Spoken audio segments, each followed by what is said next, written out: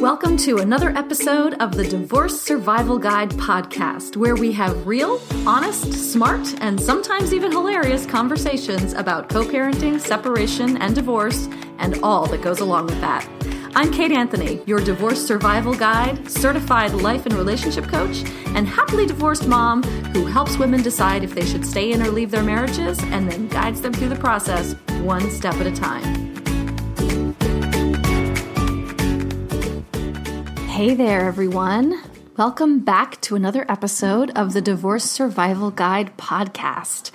I have a few super important things to tell you about this week, so listen up. So first of all, I am super excited to tell you that I will be doing a live webinar entitled, Should You Stay in Your Marriage for Your Kids? 3 Truths Revealed. I'm really excited about this webinar because I get to go really deep into what I think can be the biggest roadblock to so many in being able to make this decision. As you know, I actually left my marriage for my son to give him the chance at a better life, but I didn't do a ton of research around whether or not that was the best choice. I just intuitively knew I had to go.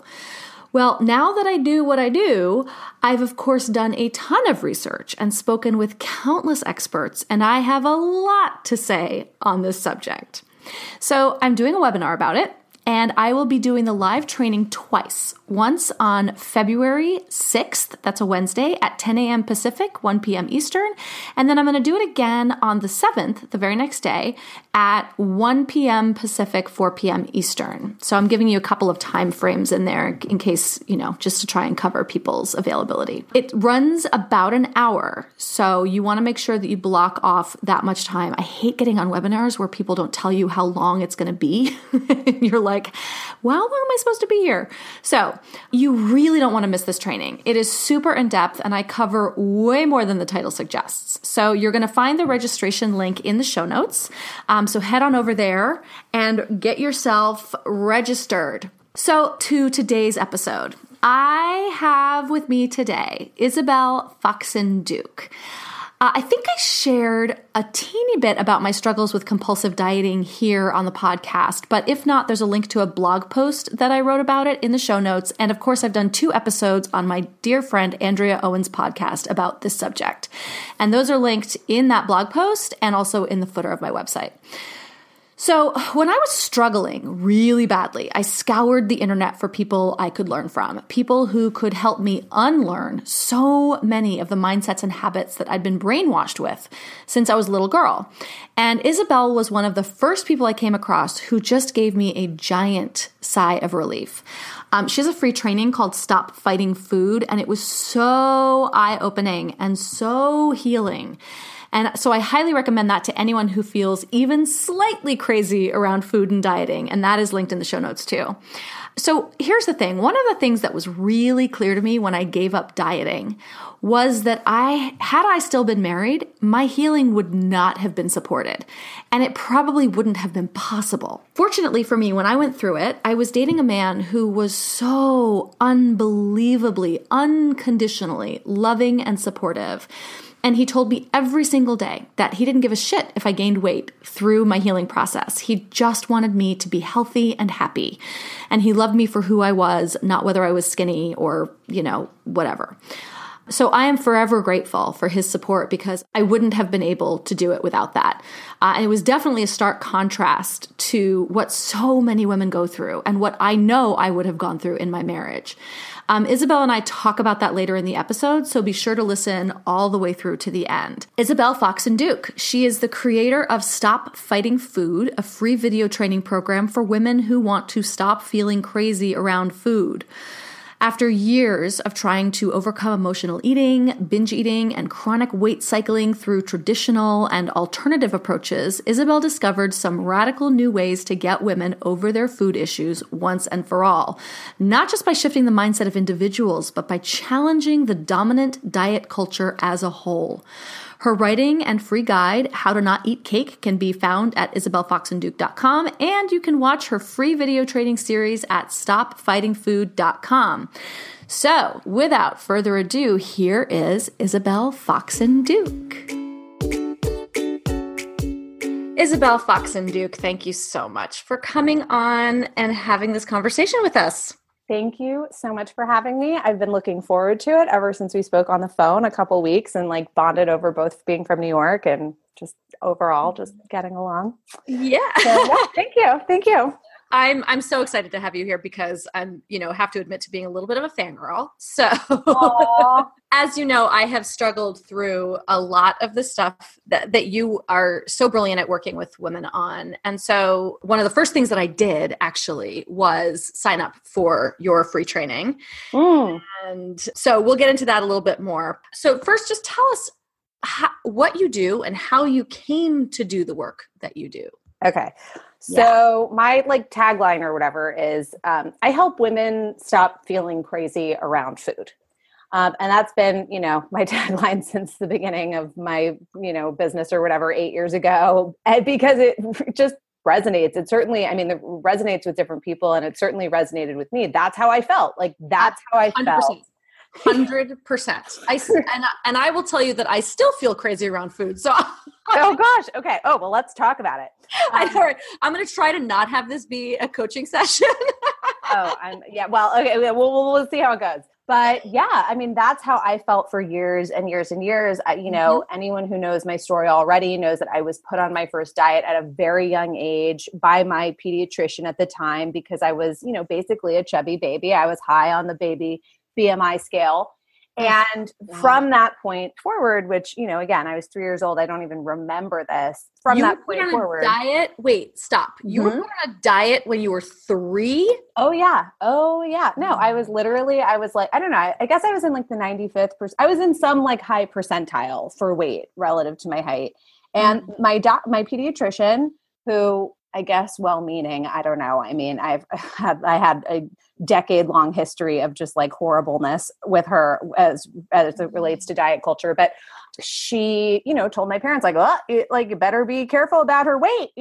She's kind of chubby. You want to make sure she doesn't, become a fat person. Yeah. And so that was the message that both my parents got. Both my parents are dieters and have a history of dieting. And, most people are just they were certainly at that point, invested in diet culture and didn't, I think again, most people in our culture were they heard that from this medical authority and were yeah, I guess we do have to be careful about her weight. Let's make sure she doesn't get fat. Right. And so my mom put me on what she jokingly refers to as the broccoli and skim milk diet when I was a kid. So it was a very low carb, low fat, lean meat, all the things, right? All of the things as a kid. Yeah. So, I had super controlled food as a child, as very young, from the beginning of time, basically as far back as I can remember.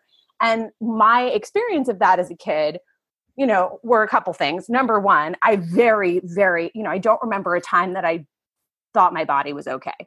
I, from as young of an age as I can remember, thought that I was too fat. My body wasn't okay the way it was. And my, ultimate, the thing that I needed to be conscious of, my cross to bear as a human was controlling my food and controlling my weight and making sure, that I did everything in my power to control my weight as much as possible.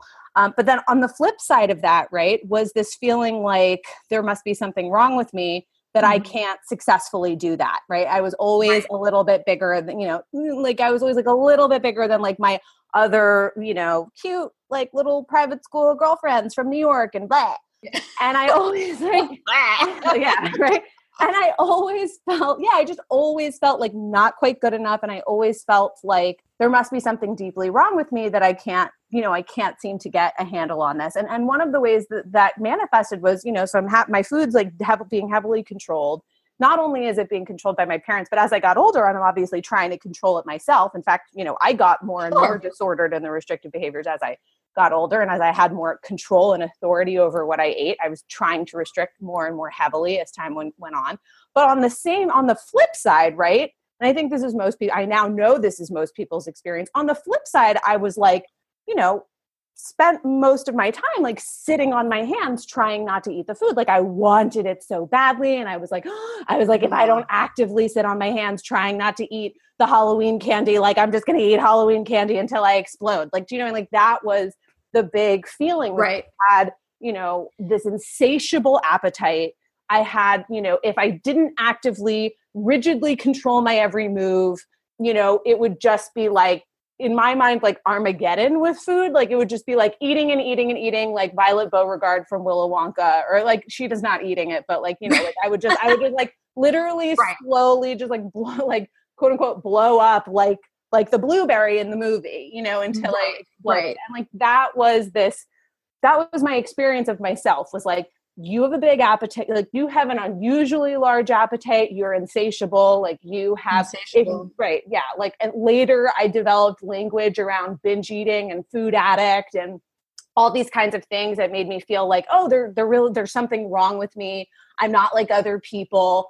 I need to constantly exert willpower and constantly exert whatever mental tricks. Later it became like therapy and like whatever mental tricks I could get my hands on to try to not eat, because without me putting all my effort into dieting, I would just like eat and eat and eat and eat and eat forever. And my belief around that, came from what I consider to be evidence, right? Which is like, every time I break my diet, I like fall off the handle, right? So it's these extreme oscillations between don't eat, don't eat, don't eat, don't eat, don't eat this, don't eat that, don't eat at that amount, don't eat that way, blah, blah, blah, right? And then extreme oscillations into basically binge eating behaviors where you're like, I can't hold back anymore, and blah, right? And you're like rummaging through the cabinets, like eating condiments out of the jar, whatever.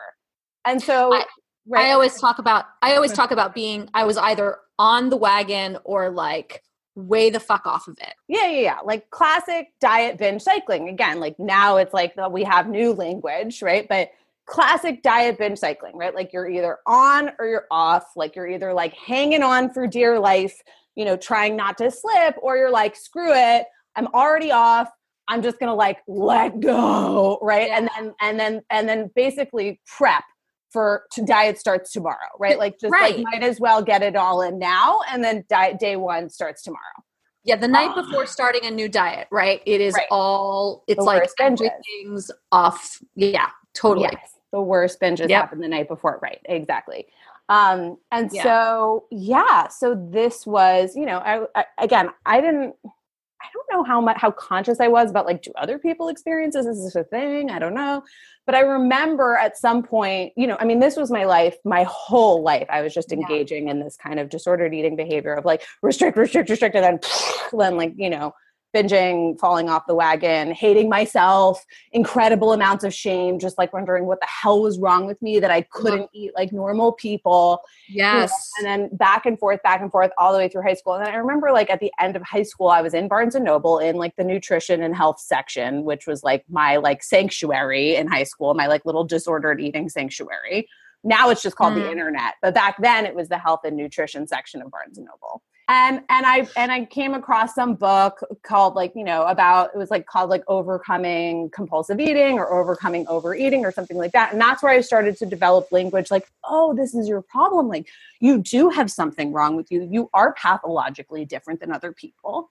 And you really, really need to do something to get your food under control because you're a quote binge eater, right? Like this is your issue. Like you're an emotional eater, you're a binge eater, you're a compulsive overeater. Like this is why you're not thin and unicorns and rainbows aren't popping out of the sky.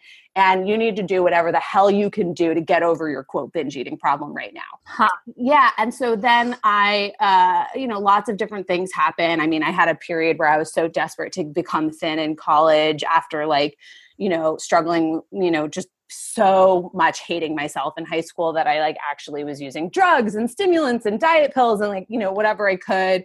Lo and behold, like cut to the chase of the story, ended up in eating disorder treatment for binge eating disorder. I think I was actually, if I'm really being honest, when I look back on it, like I was in treatment for eating disorder, but in my head, I was in treatment for binge eating disorder specifically. And I was like, no. I'm not anorexic. Restriction isn't my problem. My problem is that I can't control myself around food. And I have the opposite problem of all of these other people that I'm in treatment with. And I need a different prescription. And like, no one really explained to me. I mean, people would say things like, no. It's the same like issue. It's the same core disease. But no one actually really explained to me like the physics of why and why binge eating and restriction are connected and all of these things that I didn't learn until later. So, left treatment. I was in inpatient treatment, left treatment. And basically, the program that I did was it was like a dual diagnostic for like drug abuse and, various different other mental illnesses. They treated lots of different stuff there. And, the recommendation I don't even know how specific it was, but basically the recommendation was to go to Overeaters Anonymous meetings and go to fellowship meetings. For food, right? For food issues. And that was when things got even more out of control for me because it's restrictive. It's super restrictive. I was restricting like crazy. It felt like I was doing the clinically right thing for myself to restrict like crazy. It was, I was so bought in to like, not only do you need to, get a hold of yourself, get control over your food to be thin, but you need to get control of your food to not be a crazy person, right? Like that was, it was like I really pathologized myself quite a bit in OA. And I was like, hi, I'm Isabel Foxen Duke and I'm a food addict, right? Like that was, and I was so invested in that narrative. And lo and behold, like I couldn't, some people just buckle the F down and just full on effectively develop restrictive eating disorders in OA where they're just like, I'm just going to starve myself and this is just what I'm doing. Most people, that's not their experience. I think most people don't get abstinent. And I was not one of those people who got abstinent. I couldn't string more than 30 days together being on any meal plan that I attempted in OA. Because I would just and I was in and out of those rooms for years doing getting on my knees, praying to dear God, which was effectively, the suggestion to not binge, to not go off my meal plan. Like, please, please, please, please, please, God. I mean, it was aggressive. Like it was really intense. And had some of the worst binges in my entire life in OA. And I remember at some point I was really struggling and somebody else in OA, actually a friend of mine in OA kind of tapped me. She kind of nudged me with her elbow, pss, pss, as if she's sneaking me cigarettes in jail or something. And was she was like, pss, pss. She was like, hey, I read this book. You should check it out. It's called Overcoming Emotional Eating by Janine Roth. And it was a Janine Roth book. And Janine Roth is, again, problematic, not the end all be all by any stretch of the imagination. I actually don't recommend her work at this point in my career at all. However, she was my first introduction to the basic core tenets of quote unquote intuitive eating, hunger attunement, listening to your body, realizing that if you don't feed yourself when you're hungry, it's not going to work out for you. One way or another, you're either going to starve and suffer health consequences, or more likely you're going to binge your face off, those kinds of things. Yeah. Kind of discovered Janine Roth, was like, oh my God, screw OA. This is the answer. Gave everything to intuitive eating and really attempted that in a few different ways, not just through Janine Roth, but I was in a Christian intuitive eating program at one point. I was doing everything to do intuitive eating right and really learn how to only eat. Yeah. Really learn how to only eat when I was hungry. Yeah. It's so insidious and fucked up. It's just... No, I know. It's insane. And so I was like, I'm going to only eat when I'm hungry and I'm going to stop when I'm full. And this is the answer. And I'm going to be thin and everyone's going to love me and I'm going to be popular and unicorns and rainbows are going to pop out of the sky and every man's going to want to marry me and blah, blah, blah, right? And so this became the new diet, really. But it became in my mind at the time, it was oh, this is the new salvation. This is what's going to save me. And, ultimately I ended up continuing to binge. Obviously. I mean, I was wildly underestimating my hunger because hunger meant a growl in my stomach and all sorts of weird, or I would perceive myself to be failing, or I would perceive myself to having eaten emotionally, or I'd want to, eat something when I didn't think that I was hungry. And then I'd be off the wagon. All these different things happened where I was having the same experiences even in my early attempts at quote intuitive eating, largely because I was treating intuitive eating like a new meal plan to make me thin. The end of the story is I had, worst binge in my life in OA. I was I can't do this. This one's over for me. I'm done with OA. I had been previously just oscillating back and forth between these two things and, the hunger and fullness diet, as I now call it. And being on a strict meal plan in OA, I was okay, I'm done, can't do OA anymore. This shit is just miserable and not fucking working. and then moved into, you know, my last real attempt. This was when I did the Christian intuitive eating program. This is my last final attempt. I'm going to really get it this time. This is my last chance for salvation, and having another worst binge of my life. And I was just like, I kind of had this moment where I was like, oh, I just can't control my food. Like, I cannot control my size. Like, I cannot make my food. I'm just done. Like, I don't have it in me. I don't know if other people can. I don't give a shit if other people can. I can't. Like, I am not a person who can diet successfully. I am not a person who can control what they put in their mouth at all times and like rigorously eat how they're quote supposed to. I just can't fucking do it. And I just don't have the energy to give a shit about this anymore. I cannot give my life over to try to make my body look a certain way. I just can't do it. It's not working for me. It makes me miserable. I end up having these inevitably, no matter what I do, no matter how I try to control, I end up swinging in the other direction. And that's sort of where one of, you know, my kind of like classic blog posts, like, if, you know, you're on a wagon, get ready to fall off of it, kind of comes from. Yeah. And I was just like, I'm done. Like, I'm just done trying. And like, if I gain weight, I gain weight. Like the pain of trying to control my weight and failing, and trying to control my weight and failing, and trying to control my weight and failing, that pain became so much greater and more intense than my fear of weight gain and my fear of just being like, this is it. Like, oh, well. Yeah. And I just really actually let go. Like, not like, oh, I'm letting go tonight and I'm going to hoard all the food and day one starts tomorrow. Like, actually, like, I just don't care anymore. Like, I'm just going to eat what I want and just move on with my life. And like, if that means I gain weight, that's what it means. And I don't care. I'm so done that my fear of weight gain has literally been overcome by the pain that I'm in right now, by this struggle, and by constantly trying to become thinner all the time and having my life revolve around that. So that's sort of, I mean, then there's like, then it like all gets, the story gets really good after that. But that was sort of my, you know, I call it like my final surrender moment. And, you know, from that point forward, it was like, you know, food just kind of lost a lot of power over me. Like, I actually did get a life outside of food. And that doesn't mean I eat perfectly. That doesn't mean anything. It just means that like food is just not the center of my universe anymore. Like, I just don't really give a shit. Like, if I have a day where I eat really like what dieters would consider messy or sloppy, like, I don't fucking care.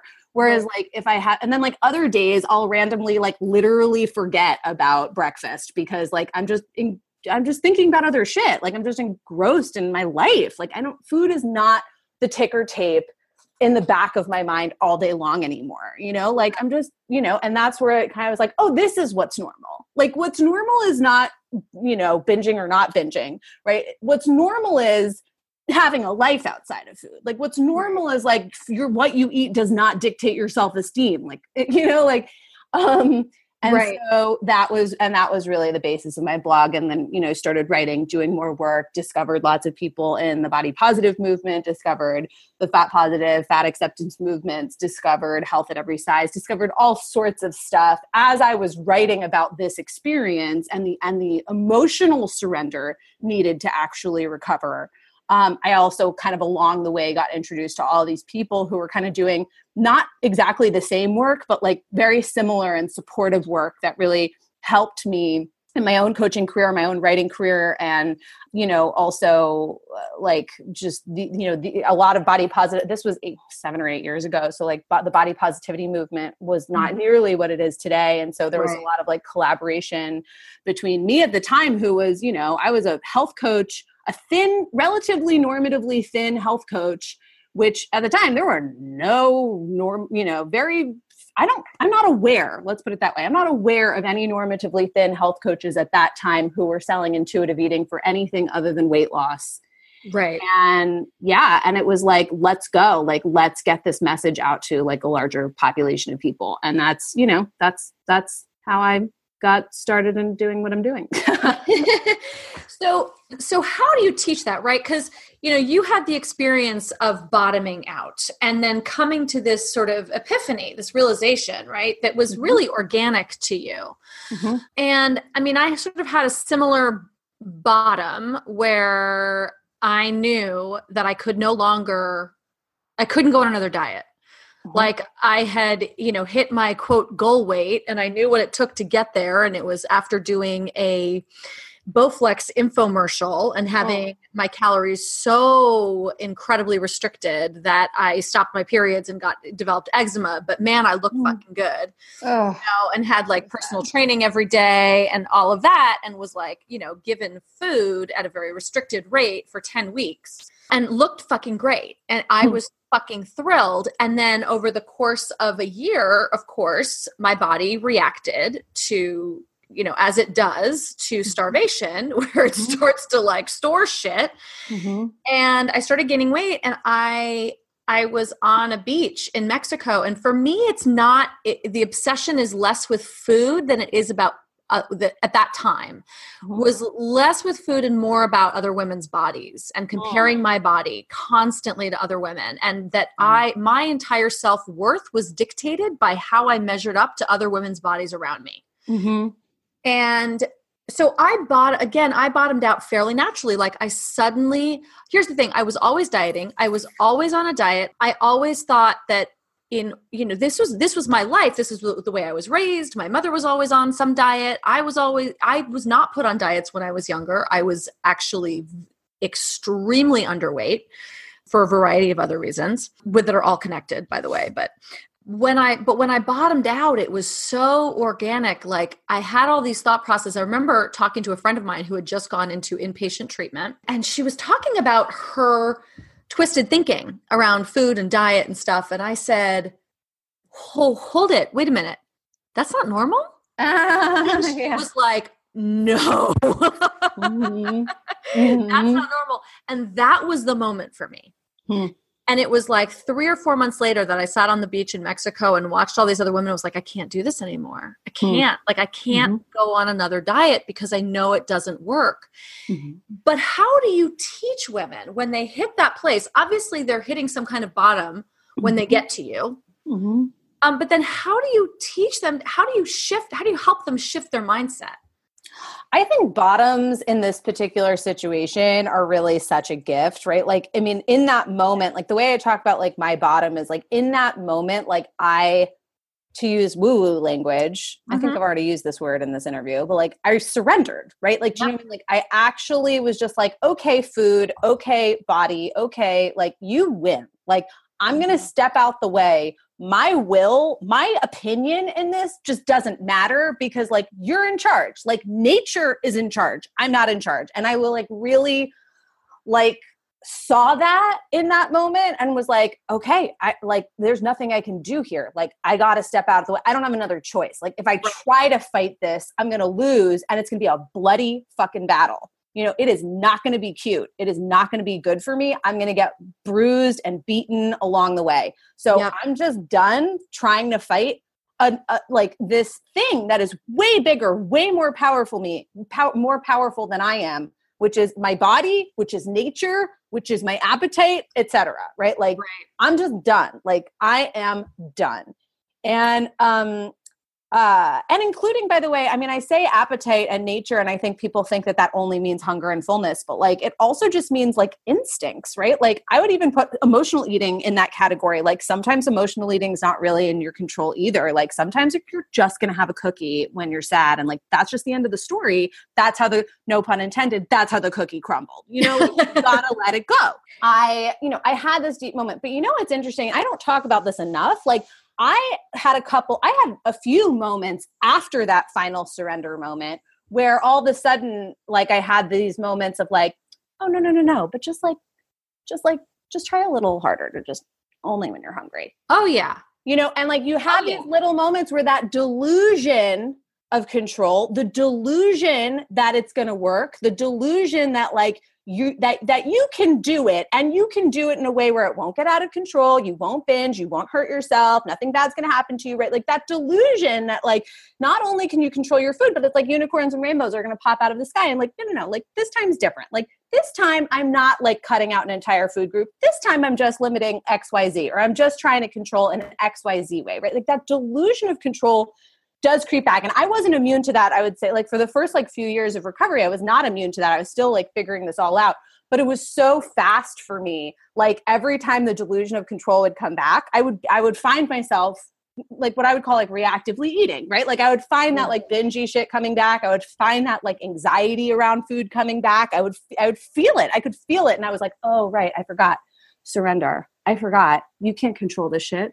I forgot. Right. Yeah. And I would come back and my clients, the clients that I work with, that's sort of the process that they're going through is like, many of them, when they hear me tell my story, they'll say, oh my God, I got it for like 60 seconds when you told the story. And then the next morning it was like, I'm back in the control ring, like I'm back. Like it was like that delusion of control grows back. And it's like recovery is like a process of surrendering, not just the one time, but surrendering over and over and over and over again until surrender is now your fluency, until surrender is now like your regular state of being most of the time. And I would actually consider progress in recovery to be being surrendered more often in a period of time than you were the month before, or the week before, or the year before, or whatever, Yeah. So what does surrender look and feel like in this case? Is this like, so just coming from, because I am so, and I think that probably my listeners, many, we are so, we're so twisted about this, right? This is like, I have zero neural pathways around healthy thinking or belief systems in this arena. Like none, right? I mean, I have a few tiny strands laid for the amount of work that I've done and the therapy that I've done and the treatment that I've been in around this. But I still, like you said, like I'm just like your clients where I'm like, I have clarity for 60 seconds and then it's fucking gone. Then my brain goes away. So like, what does surrender look and feel like? So what does control feel like? I mean, like, so let's start with control just as a foil. We'll talk about like opposites for a second. It's like control, like when I'm in control mode, and I can feel this, by the way, not just with food. Like I think that if you're really getting down to it, some of these things that we're talking about are real spiritual axioms that apply to lots of different areas of life, not just food, but we're going to use food and body as an example. When I'm in control mode, I'm in the delusion that I am running the universe of my body, right? That like, I really am capable of like forcing decisions to be a certain way. I'm capable of managing my food to look the way I think that it's supposed to look. The opposite of that, or another, the flip side of the coin of that would be being really upset with myself or being really angry with myself if I do something that I don't think was right, as if that's something that I could have done differently in the moment, when it's not. It happened. If you could have done it differently, you would have, And so there are these, it's this delusion. And I think specifically, let's talk about weight, like the delusion that like, I can make my weight do what I can make it go up or down according to my will permanently. Yeah. And that's the thing. It's like, and here's the thing. It's like, I actually can, where I can, but not permanently. Right. And that's the fucking lie. Right. That is the fucking lie. That is the lie of every before and after picture. Right. That is the lie of every program where, the testimonials say that they lost 35 pounds. But P.S., I am on television as a testimonial for Bowflex, talking about how much weight I lost and how much I love my body. And nobody follows up with me a year later, 2 years later, to find out that I am now, because of that restriction, heavier than I ever was when I started, because that's the science. Right. And so it's like almost like a little game that like God is playing with you, or the universe or whatever is playing with you, where it's like, okay, you want to control things, like, okay, like I'll give it to you. Like, I'll watch you do your little dance for a little while. Right. And then it's like the universe comes knocking on and like makes you have a craving or makes you want something or whatever. It's like, knock, knock, here I am. I'm about to like, take you over. And then if you're really, really committed and really dedicated and you're like, no, I want to hang on a little longer. And they're like, okay, I'll watch you do your dance a little longer. I'll watch you do your diet dance a little longer. And then the universe comes back and they're banging even louder this time. They're like, ho, you thought you could take me, right? And it's this dance between like trying to desperately cling for control and then the universe basically showing you who's boss. And in the end, the universe always wins. In the end, your body always wins. In the end, nature always wins. And quite frankly, if nature doesn't win, you have bigger problems on your hands, because if nature doesn't win, you have probably like restrictive eating disorder. I mean, like that's really where that's where this goes in the long term, right? Like if you are successfully weight suppressing for years and years on end, you have way bigger problems than binging. Like I am so thankful for my binges now in retrospect. I'm like, oh yeah, you were keeping me alive. Like you were making sure I didn't literally starve myself and like, you know, destroy my bone density and like, you know, suffer from anemia and like all of these things. The word surrender is really interesting, right? Because if you think about what surrender means, you imagine it's like, I think of like two dudes in a boxing ring.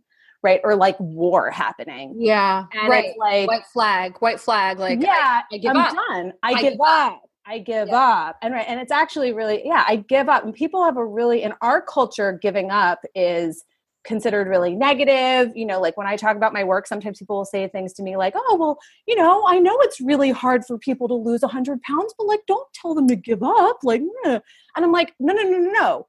I'm basically telling somebody to give up spending their children's college tuition on lotto tickets. That's what I'm telling them to give up. Like, that's what I'm suggesting that maybe they might want to consider giving up. Like, this is not like giving up on like a manageable, realistic dream that's important to you, that's of your values, that, you know, you can just make happening. Like this is giving up on something that you are actively killing yourself for a very, very low probability of success. And like I said, even if you are successful, like you're going to be obsessed with food your whole life. Like now you're in restrictive eating disorder land potentially. Like it's really, this is problematic. And for what? Also, is this really in alignment with your values, or is this in alignment with like, you know, trying to appease like a really misogynistic, oppressive, fat phobic culture that is like actively designed to make you so obsessed with food and so weak that you can't do shit with your life, you know? So and that's exactly what I was that's exactly where I was about to go. Thank you for the transition, right?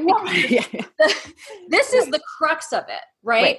What is it that has women so fucking obsessed with food and more, it's more than being obsessed with food. We're not necessarily obsessed with food. We're obsessed with thinness because we're told that is the ideal. Right. And food, managing our food, obsessing over our food is just the path to thinness. Yeah. And like also just side note, because I think it's important to mention this, like one of the symptoms of the primary symptom of physiological hunger or weight suppression is food obsession, right? Like it's not just emotional. It's not just like, oh, I'm thinking about food just because I want to lose weight, although absolutely that's happening. Like it's also a physiological impact of dieting is food obsession and thinking about food. You know, there are people who struggle with restrictive eating disorders who, you know, even in a completely theoretically weight neutral world, and that's not the world we live in, but even in a theoretically weight neutral world could suffer from intense food obsession, right? Not only because in large part, right? Not only just because like they want to control their food for like sort of compulsive reasons, but also just because they're fucking hungry. Right. So there's that too. And that's, people find that like, you know, food obsession goes down quite a bit after weight restoration is complete. So what is weight restoration? Because I'll tell you my experience, right? Yeah. Which is, and again, like I am so still in the middle of this process. My bottom was a year and a half ago. So I'm still very early in the journey. I'm very early in all of it, right? Mm-hmm. And what happened when I surrendered was I stopped dieting and I gained a significant amount of weight. Mm-hmm. And, you know, first of all, that's really fucking expensive because I have to buy a new wardrobe, an entirely new wardrobe. I know. Really annoying. Besides the body image and feeling like shit about myself and blah, blah, blah, blah, blah, which has lessened over time, although I definitely am not through that by any stretch of the imagination, but I do not obsess over it the way that I did for a long time. But that was the reality. I stopped dieting. I stopped restricting. My body's physiological response to that was to gain weight, partly because it had been starving for so long. Yeah. It's normal and healthy, actually. Right. Exactly. And this is what my therapist has talked to me about and all of that. But yet, you know, so what is it when it rebalances? Like, what does that look like? Like, is this it? Do I, you know, which is fine and not fine, but I also don't know. Is there a spectrum here? I'm not done with my balancing, normalizing, like, what does this look like? Am I going to be this big forever? Yeah. Okay. So number one, the answer to your question of like, what's going on with weight restoration? How did that work? That's different process for everyone. Yeah. However, it is most people's experience that they gain weight when they stop dieting. And it's a completely normal and healthy experience to gain weight when you stop dieting. Depending on where you are in your like diet, binge cycling, rebound, yo-yo, like it's possible that you could lose weight, but the vast majority of people's experience is that they're going to gain weight because their body is like finally like, it's like gasping for air, right? I mean, that's sort of what binges are, but weight restoration, in the process of weight restoration, you're basically experiencing that for a little while. You're kind of recalibrating your body's recovering from what I call post-diet stress. Yeah. And so that's trauma. Right. And also the reality of the situation is that most people, when they stop dieting, are weight suppressed. Like that's the truth, is that most people, when they stop dieting, are weight suppressed, meaning they're underweight for what their bodies actually want to be. So there's a lot of different things going on here. What I will say is weight restoration process is different for everyone, but it's absolutely like normal and healthy to gain weight when you stop dieting. And so I don't want anyone to feel like, I think that there are people out there who are like, oh, when you stop dieting, you'll like naturally lose weight. And it's like, no, that's actually what I thought. Yeah. That's actually what I thought. I was so disordered in my thinking that I was like, oh, I'll stop dieting and then I will magically lose. Like it was yet another path to weight loss. It was insane. My thinking was everything was a path to weight loss. Right. And that's a lot of people's experiences. I mean, there's a lot of reasons for that I can't even get into related to the intuitive eating, the hunger and fullness diet, and like just weird shit, like like people selling all sorts of weird shit, like to get people to take a path where they're whatever. And it's complex because sometimes I actually think to myself, would you have taken certain steps had you known that you were going to gain weight? And I don't know if I would have. I mean, I think eventually I would have gotten to my surrender. Obviously, what ended up happening in my surrender moment was that the real peace I got was from getting to the point where I was like, if that's fucking what it takes to not be a crazy person, that's fine. And I think that's when people really do hit the recovery mark, is when they get to that point where they're, again, the fear of weight gain it becomes less is like less intense than the fear of staying in the crazy town with food. So yes, that's where I was. I was like, I don't have a choice. I literally don't have a choice. Right. I can't keep going down this path. So wherever this path takes me, all right. Right. Okay. So, number one, everyone's weight restoration process is different, and like people have all sorts of different experiences, but the majority of people gain weight. That's just the reality of the situation, and that's healthy, natural, and normal. That's not a problem. That's actually necessary for recovery. In fact, if you want to remain weight suppressed, the reality of that is that you're going to remain obsessed with food, because weight suppressed people, for the reasons I just mentioned, are obsessed with food. Like that's a symptom. That's a physiological symptom of being weight suppressed, is being obsessed with food. It's like your body's like, where's the food? We're depleted of our energy. Where's the food? Where's the food? Where's the food? Where's the food? Thinking about food, right? And so there's no recovery without weight restoration. Like weight restoration is actually a critical component of recovery. There is no such thing as recovery without weight restoration. Okay. Number two, I mean, by the way, there's a woman named Gwyneth Olin who's really, really, really boned up on like the clinical science around this. There's also a study called the Minnesota Starvation Study, which is pretty much the only real evidence we have around like how people respond to being restricted around food and what the recovery process is like post-starvation. The data around that is like, there are some averages, like there are some like sort of like, we could talk about numbers, right? Like it's pretty common for people to overshoot, in quotes, their set point by a little bit after, weight restoring. But it's not, I think, what people think it's going to be like. Like, I think people think like, oh, like I'm temporarily this size, but I'm going to feel completely different in a year after I've finished my quote legalization phase or whatever. And like, that's not really how it works for most people. Like, yes, like there's a little bit of an overshoot and a settling that we do see commonly in people, but it's like 5 to 10% or something in most people. Like, it's not as crazy as you might think. Like, it's not something that outside of your insane brain, right, you would think would radically change the quality of your life, right? Or is going to radically change the way like people treat you in the world and things like that. Like it's not, the dip down isn't typically something after restoration, right after the initial restoration period, is not typically so intense that like in a land where you're not obsessed with 5 pounds, like it's going to matter that much. Right. That's that. What I will also say, and I think this is a more important point, is does it serve you? Is it helpful to you? What do you get out of trying to project into the future about what your weight will be? Helpful or harmful? Well, so helpful in that, should I go shopping now or should I still fucking wait? Right? Helpful. Well, the answer is shop now because you're a human being and you deserve clothing. I know. Okay. It's And really, I'm going to also say something about clothes because I actually, this is an important thing. Would you be so upset and bitching and complaining about the expense of the clothing if you had lost 50 pounds? Fuck no. Yeah. Right. So like, do you see how this is a rationalization? Right. And You're I get so that right. I get that it's expensive and annoying, but like, it's not, what's much more problematic is the emotions around it. Absolutely. Absolutely. Right? And the so number that I have to pull off the rack now, right, is I have so much shame around it. Right. And so this is the real issue. And like, this is part of like what I would call so there's the like cutting through the delusion of control. That's like one very important part of body image. And that's something people have to do often over and over and over again, cutting through the delusion of control, the surrender conversation. There's a lot more to be said around that. I mean, it's like an entire module of my program. So we'll just shelve that for now. However, there's also, cutting through your own bullshit rationalizations for why, no, I really do need to lose weight, or I need to really know the number, or I need to right? Because it's like needing to know the number is, again, it's a form of control.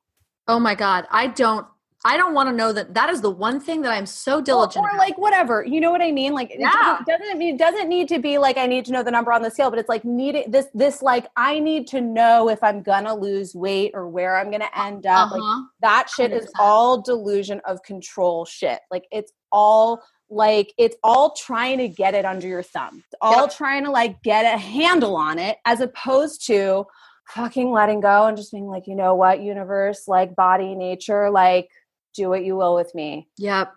I'm yours. Take me. Now, I want to ask you a very important question, because here's something that I know for a fact. Part of my disordered thinking and experience around this was having been raised by a mother who was very focused on weight loss and body image and women being a certain weight and size in order to be okay. And so then I married a man who was just like that. And so had I been still in my marriage and had gone through this and stopped dieting and gained this much weight, it would have caused a real fucking problem in my marriage. Yeah. Yeah. And so since my audience is mostly people dealing with either divorce or contemplating divorce or thinking about this, this affects, I was going to say it affects relationships, but it can, right? Yeah, so absolutely. Yeah. So let's talk about that. This, by the way, let's open that Pandora's box. This is okay. And this is like a really intense conversation. Like I have gone on record. First of all, I've never spoken about this publicly. I have spoken about this at length with different clients in my programs. And so like all the recordings I have about this are like private in my Stop Fighting Food members area. But I have said, and I will say it right now, this is one of the most difficult, most challenging potentially parts of recovery, is being in a primary relationship with somebody who does not support your recovery. Yep. I cannot think of anything more. Honestly, it breaks. And I'm very serious. Like for the most part, when people are like, oh, I don't want to buy new clothes. I don't want to this, I'm like, okay, this is all rationalizations bullshit.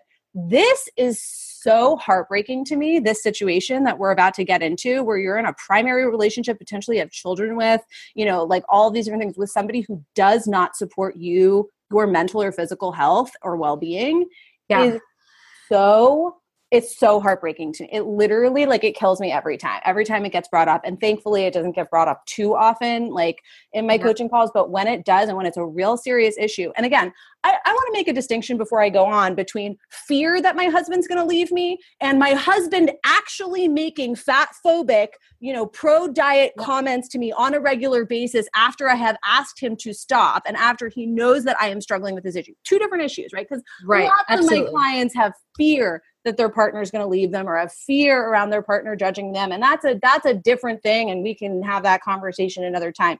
But when you're dealing with like an actual, like aggressive, fat phobic dieter who is effectively demanding or insinuating that you are a bad partner because you're gaining weight or because you're actually taking care of yourself and getting into recovery and practicing health at every size and intuitive eating, like that shit is so heartbreaking. And you know what? Like I would go so far as to say like, it's hard because like on the one hand, it's abusive. Like it really is like a form of abuse. And I feel careful and conscientious when I use that word because I know that in a lot of instances, like most abusers, right? The partner doesn't always know what they're doing.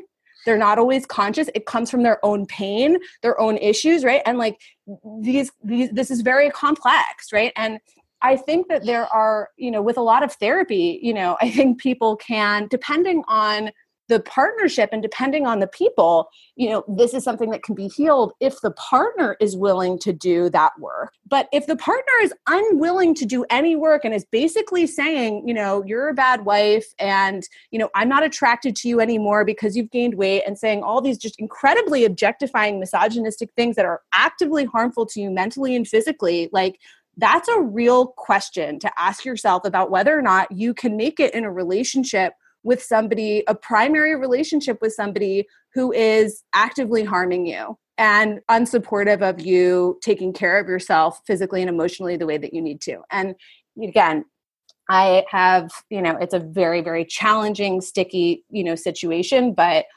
it super breaks my heart.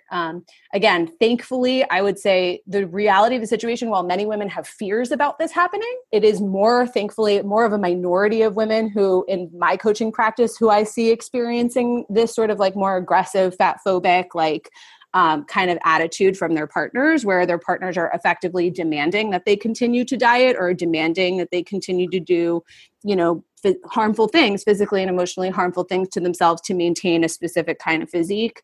Yeah. But it is super heartbreaking. And it's, and I just want to say, because I also want to be really careful about the idea that it's not always very overt. It's not always demanding, but there are messages that make it really clear. And that was my experience in my marriage, was that there were a lot of messages that made it very clear about what was acceptable, what wasn't acceptable, about, there were a lot of like, are you going to the gym today? I just want you to be healthy.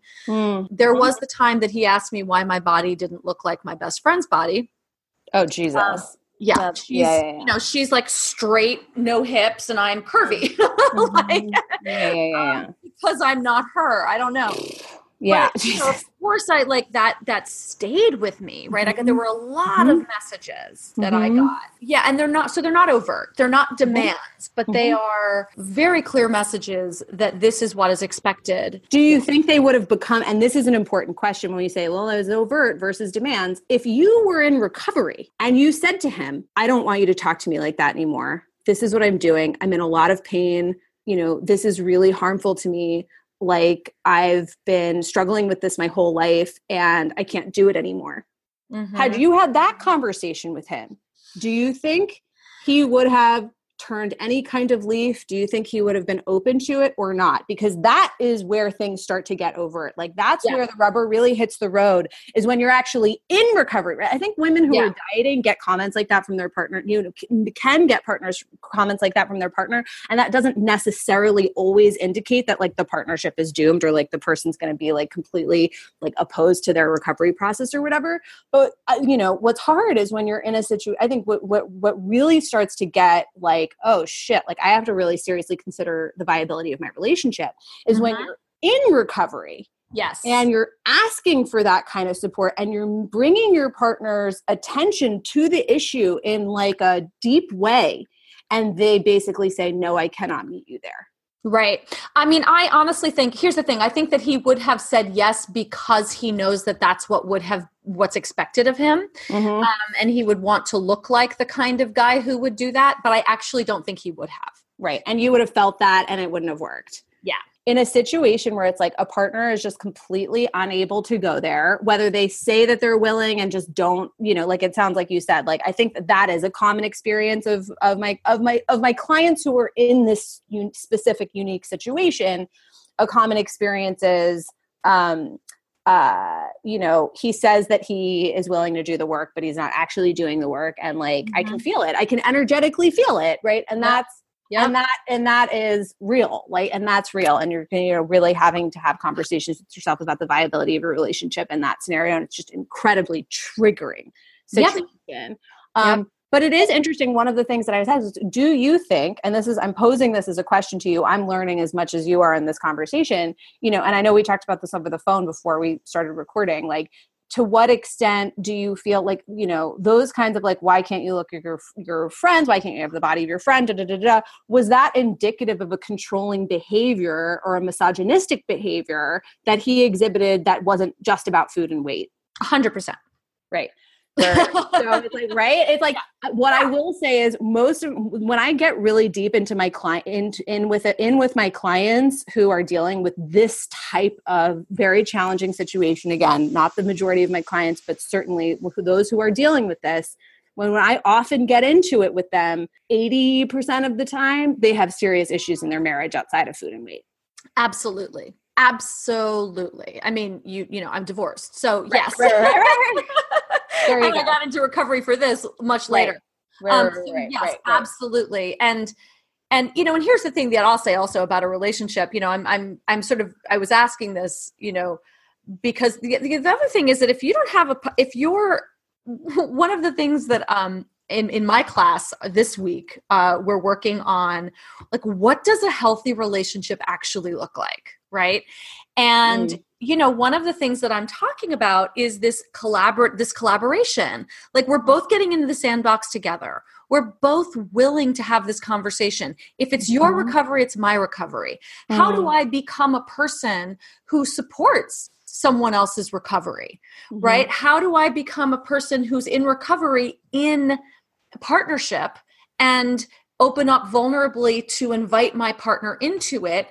And then how does the partner actually become vulnerable enough to go, this is really hard for me, but I want to help you. Like, that is what a healthy relationship looks like. So if this and the absence of controlling behaviors, which is interesting. The second you said, how do you have a healthy relationship? It's so funny because, of course, doing what I do all day long, I'm like, how do you have a healthy relationship with food? How do you have a healthy relationship with your body? And I'm like, oh, it's the absence of control. And I just had this like aha moment as you were talking where I was like, oh, like, controlling behaviors in any relationship are problematic. Yes, I love that. And I love that for me, the aha is like, oh, that's what I'm trying to do when I'm in my sick thinking. It's the control. And it's insidious, right? The thing about it is that it's so insidious and it shows up in all these different ways that are so like, oh my God, really? Now you're going to try that avenue? Right? And that happens with my thinking of trying to control my body and my food. And I know, and it happens with the way that my unhealthy relationships with my husband or my mother. Yeah. Right. My mother, God love her, she texted me the other day and she goes, do you want a Veridesk for Christmas? And I was like, hell yeah, I want a Veridesk for Christmas. And then I was like, how does my mother know what a Veridesk is? That's insane. So that night I'm watching MSNBC and which she watches, there's a commercial for the Veridesk about how it helps cure obesity and it helps with weight loss. And I was like, give me a break.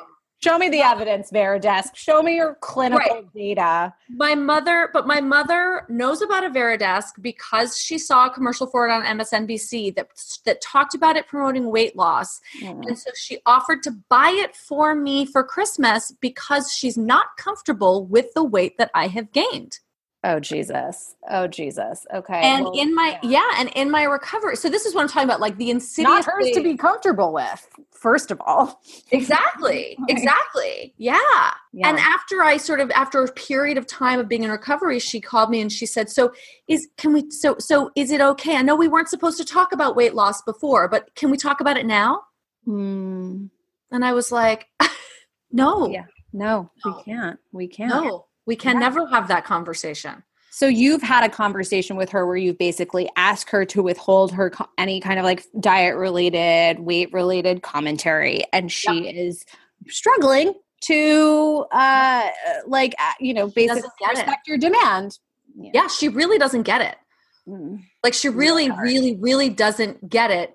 And, you know, to the point where afterwards, like she went back to Weight Watchers herself and she's like, it's not a diet, it's a lifestyle. And I'm like, oh my God, you are drinking the Kool-Aid and I love you, but like you do you, but I can't, you know, and she was really, my point about this though, is the insidious ways it comes in. Like, can I buy you a Veridesk?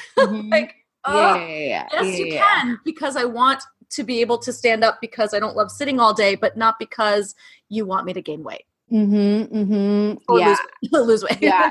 Dealing with family and friends who you can't divorce are really challenging. And to some extent, you often sometimes do have to kind of do little mini, not divorces maybe, but especially with like, you know, parents, things like that. It's like, there's a lot of boundaries that need to be laid down. And sometimes they need to be stronger rather than weaker.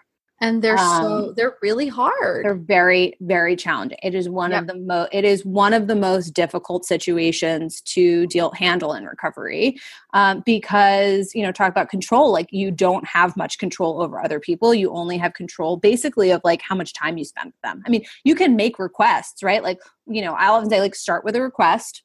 Like start with like just letting the person know and make them aware without like shaming or wronging them. Just be like, hey, I want to make this request. See how they respond to it. If they're not respectful of your request, the boundaries get increasingly more firm up until the point where you're like, you have just proven to me that like you cannot respect my boundary that I'm setting. I have to physically remove myself from this situation or limit time with you. And by the way, for everyone listening, that goes for everything, for every boundary that you set. I mean, we've talked about this on my podcast episode with Rian Lockhart about emotional abuse. I mean, the definition of emotional abuse is somebody who systematically and consistently violates your boundaries. That is one of the definitions of emotional abuse. That's a good one. That's a good definition. Yeah, absolutely. And so yes, that boundary, that exact process, like I set the boundary, you're violating the boundary, I reset the boundary, I restate it, you violate it again, and you're cut off.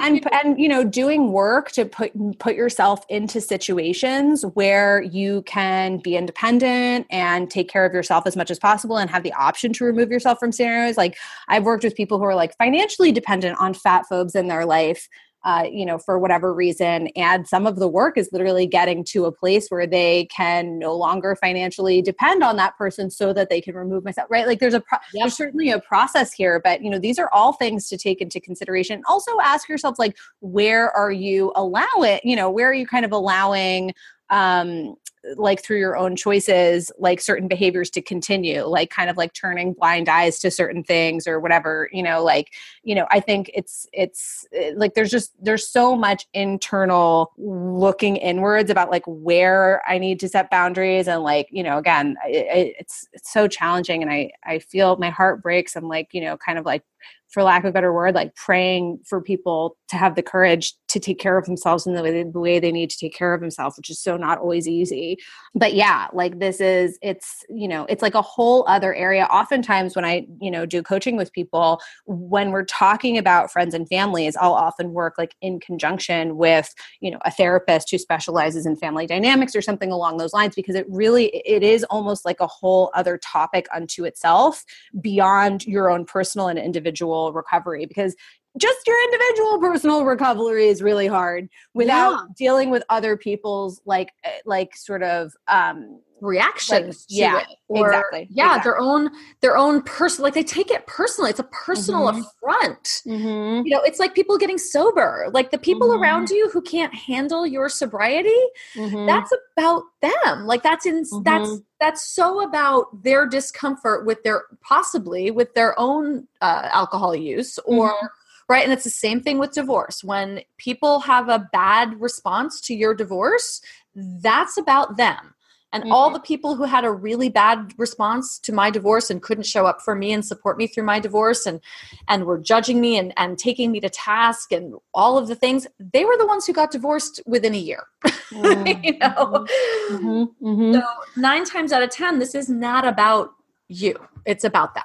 Oh, yeah, absolutely. But yeah, well, but I'm glad that I have you in my arsenal also for dealing with family dynamics with couples specifically, because again, love to always collaborate on that, since that is, like I deal with it in the context of fat phobia in my work, but I know that fat phobia for the most part is really the tip of the iceberg for a lot of these kinds of family dynamics that are going on. And that's obviously, not my area. So I think that, for any coaches who are out there listening, like if you're dealing with, a client who's, really, really, really struggling with a specific family dynamic that seems to be about fat phobia, but like oftentimes fat phobia within a relationship is reflective of other abuse that's going on or other emotional turmoil that's going on. Right. I mean, I can only imagine absolutely with parents and things like that. And so, it's really important to kind of do both sides of the work, right? Like the individual personal work, which is really my forte,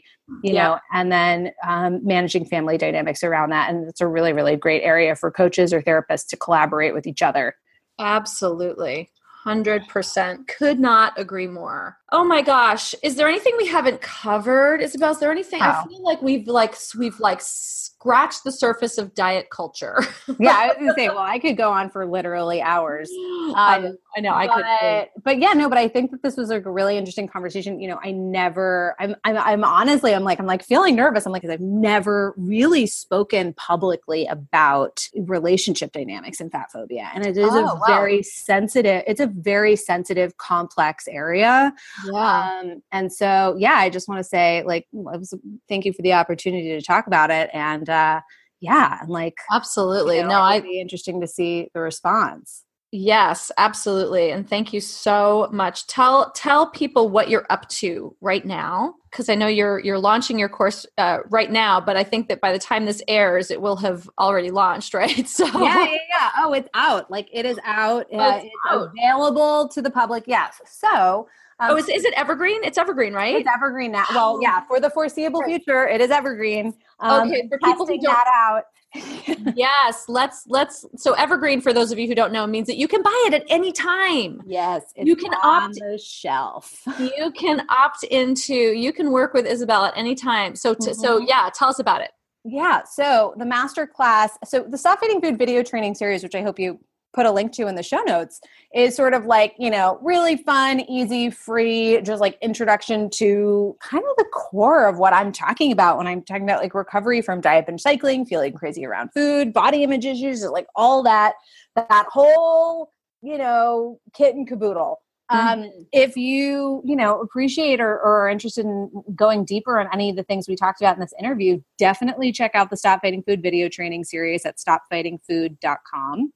Yes. And I can vouch for that series, because I've gone through it and it's amazing. Yeah. It's it's just like a really, really good introduction to like my sort of perspective on all of this stuff.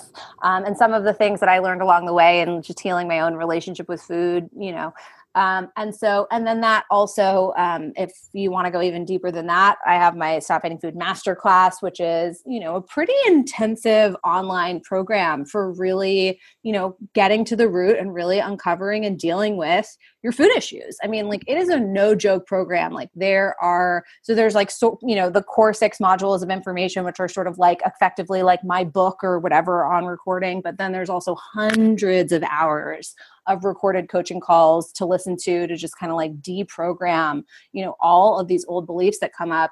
People take months going through the program and really dedicating themselves to the work. And, you can do as little or as much as you need or want, but there really is quite a bit of support. The program really is sort of my baby, and it's indefinite, right? It's like you buy into this program and then you're in and you can do live alumni coaching calls with me.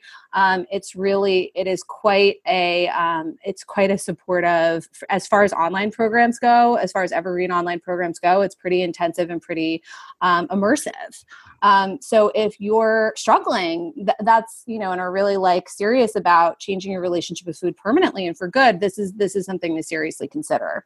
The Stop Eating Food Masterclass, which, you'll see information about right when you go through, after you go through the video series. That is awesome. And then what is the URL, just so people have that? Everything is stopfightingfood.com. Yep. The first step is to sign up for the video training series. And then once you sign up for the video training series, you go through the series, you get to watch the videos, and then you'll get all the information about the masterclass if you feel like it's right for you after going through the series. Got it. Okay, great. Yeah. So that'll show up in your inbox, everybody, after you go through the Stop Fighting Food. That's Exactly. StopFightingFood.com and stop feeling like a crazy person around food. Yes. That is my mission. That is what I'm bringing to the world. Love it. I love it. Yes. Isabel, thank you so much for having this conversation with me and my peoples. And I'm just so grateful for you and the work that you do, and for coming and talking to us about all of it. Oh my gosh, Kate, thank you so much. This was so fun and such a good, juicy, vulnerable interview. And you're such a you're such a great person to chat to. And I love that you're kind of going through this because you asked really insightful, awesome questions. So thank you. Yeah, this was awesome. Yay. Thanks, honey. Thanks for listening to the Divorce Survival Guide podcast. You can find me over at kateanthony.com, and be sure to subscribe to this podcast on iTunes so you don't miss an episode. See you next time.